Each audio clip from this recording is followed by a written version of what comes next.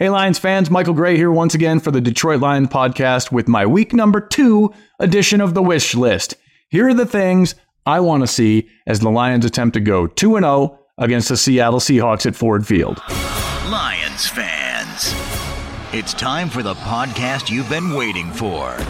The show where Kool-Aid runs blue, faces turn red, and rose-colored glasses never go out of style. This is the Detroit Lions Podcast. Before I get started, please subscribe to the channel, rate, review, subscribe, hit the little bell so you get the notifications for all of the crazy content coming out of the DLP channel. We got all of our guys working real hard this season, and we're having a lot of fun. You don't want to miss any of it, so please get that done. We'll start right now with wish number 1, and that is for Ford Field to be a little more like Lumen Field.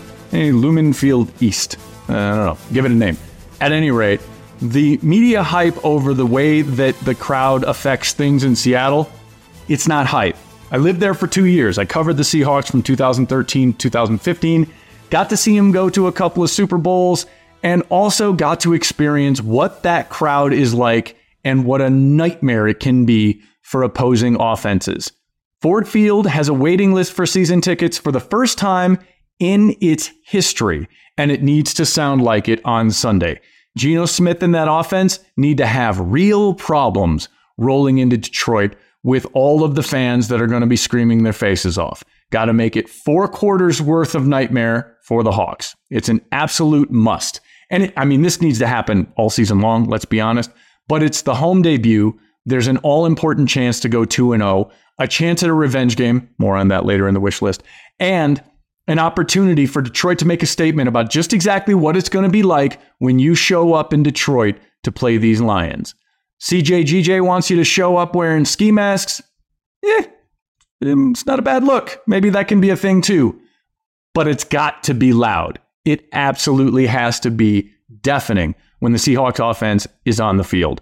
Ford Field needs to establish a reputation. It starts this Sunday against those Seahawks. The crowd's going to show up.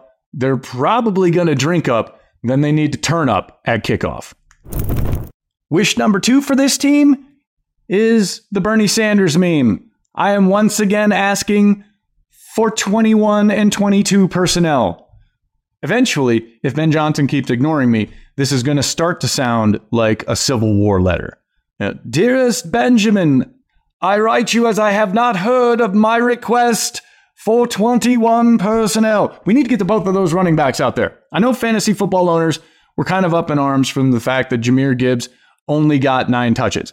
I don't play fantasy football because it makes me angry and tense, and it takes away from the joy that I have of watching the game. But I would like to see some more touches for Jahmyr, and one of the ways that you could accomplish that and an opportunity to put a defense in the blender exists in putting both running backs, David Montgomery and Jahmyr Gibbs, on the field at the same time. I think if there are concerns about this offense or in the wide receiver room, this is also something that alleviates some of that. We all know what Jahmyr Gibbs can do from a wide receiver position. It's also an opportunity for Ben Johnson to get real crafty with all kinds of motions and moving people around and putting that defense on its heels before the snap even happens.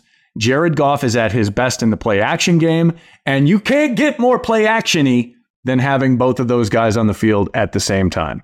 I am all but assured that this will happen at some point in the season, but sooner would be better. Create the chaos that you can with one of the more talented running back groups in the league. David Montgomery looked good in week 1.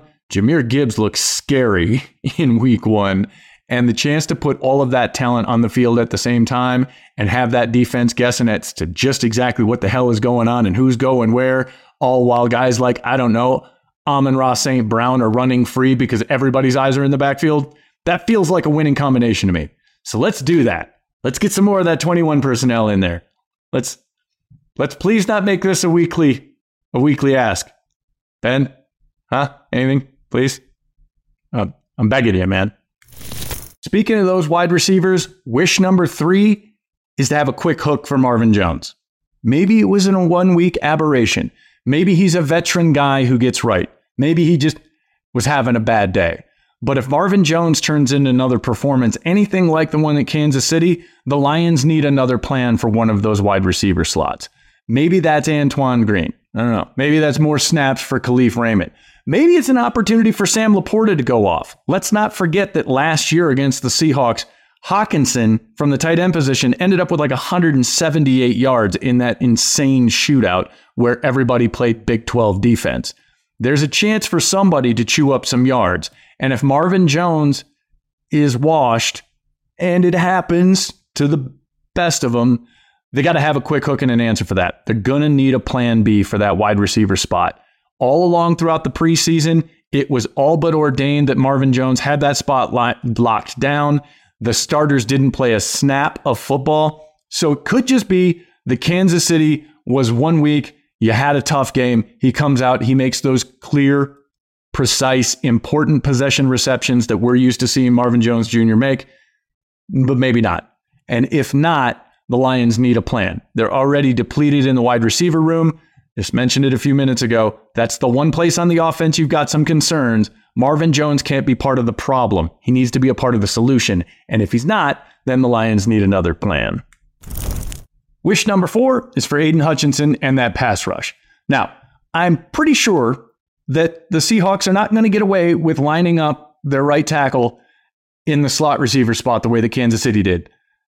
Call it a hunch, but I'm guessing that refs will be cracking down on that after eating piles and piles of crap for it for the way that game was officiated in Kansas City. So that'll be step 1. Aiden Hutchinson looked unbelievable. But if the Seahawks tackles, plural, are banged up, that pass rush is going to have to get home from more places than just number 97. You're going to have guys getting home from the middle. You're going to have to find ways to make Geno's life miserable, going back to that loud crowd and any trouble he's having communicating. If they're stretching the play clock and they're running things down, panic can ensue, and that creates chaos that a defense can absolutely feast on. That has to happen. The Seahawks gave up 2 sacks to Aaron Donald and some dudes at home last week against the Rams. Last year, the Lions didn't get one on Geno Smith as he sat back there and had himself a day. DK Metcalf is still catching passes in that game. It was defenseless, and it's got to start up front. The revamped secondary is going to have their hands full. The Seahawks can throw some wide receivers at you. Everybody knows about that. You give Geno Smith time, he's savvy enough to make all the throws. He's going to find guys because they've got too much at the wide receiver position for the Lions, or anybody really, to cover for that long. So the pass rush has got to get home. You can't have those wide receivers going off. You don't want to end up having another game like they did last year where the Lions just had to keep firing and trying to outscore a team that damn near dropped 50 on them at home. It starts with that pass rush. I think the Lions are going to get the benefit of the officiating that they didn't get in Kansas City. That should be good news for Aiden Hutchinson. There is a chance that there are some injuries that will affect the tackle position for Seattle. That should be better news for that pass rush that the Lions will run out there against the Seahawks, and they need to find a way to get to the quarterback. The run defense, however, wish number 5, just keep doing what you're doing. It's pretty good against Kansas City. Lost in some of that game is the fact that Kansas City running backs only got 45 yards. And that rush defense needs to show up again because Seattle's going to want to run, and they're going to want to run a lot. Pete Carroll's identity has always been to operate his offense through the run game, and they went off a year ago. I wrote it down. 235 yards rushing.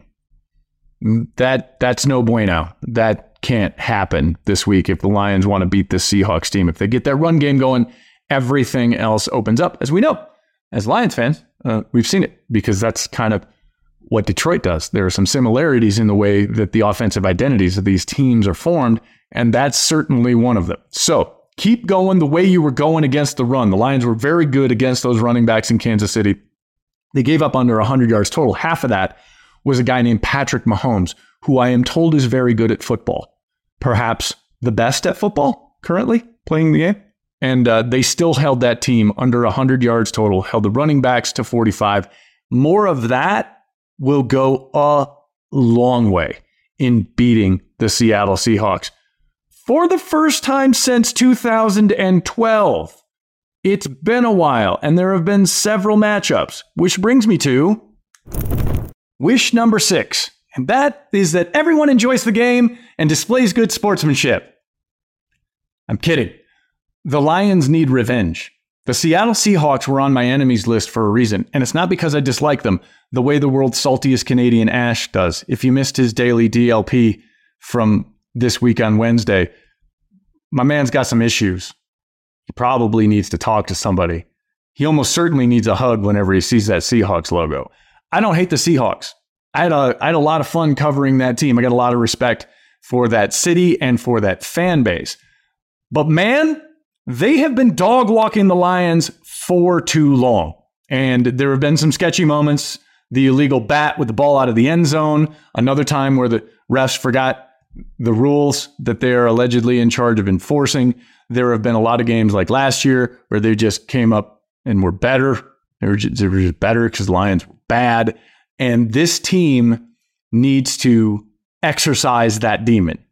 For me, it was always a big game, regardless of how Kansas City went, regardless of how the rest of the season goes, quite frankly, because you've got to find a way to get past these guys from the Pacific Northwest. Absolutely have to do it. They beat you last year pretty good. They also cost you a playoff spot. You ought to keep that in mind. And just like you can't go back and win a game, you can't unlose one early either. They all count the same. So win them early and then win them in the middle and then win them at the end. I'm told that's how good teams make it to the playoffs. It's a theory, but I've read about it. It sounds fun, and it should start with an amazing home game at Ford Field, the home opener to a sold-out, screaming house of lunatics this Sunday against Seattle. They got to find a way to get this done.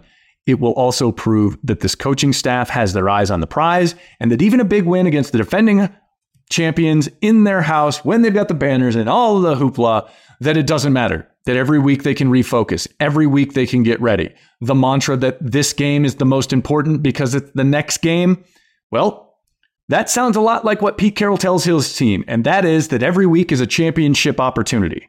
I'm telling you, there are some similarities in the way these teams are comprised and the way that they're coached, and it should be a fun environment in Ford Field and an opportunity for the Lions to put a stamp on this early season to let everybody know that last week wasn't a fluke and that they're ready to go. So that's wish number 6. Get the job done against these Seahawks that have owned you for far too long. That's it for me. I got to get out of here. Please, again, rate, review, and subscribe to the channel. We have so much stuff coming out from DLP, from Chris and Riz and Russ and Bish and Zach and Ash after he gets back from his therapist in the Seattle week. I'm worried for that guy. He's not well. He's Canadian too. That's a twofer. At any rate, I'm done. We'll see you next time. Let's bring it in here together. Let's go. Let's go. Come on, baby. Lions on 3. 1, 2, 3. Rise!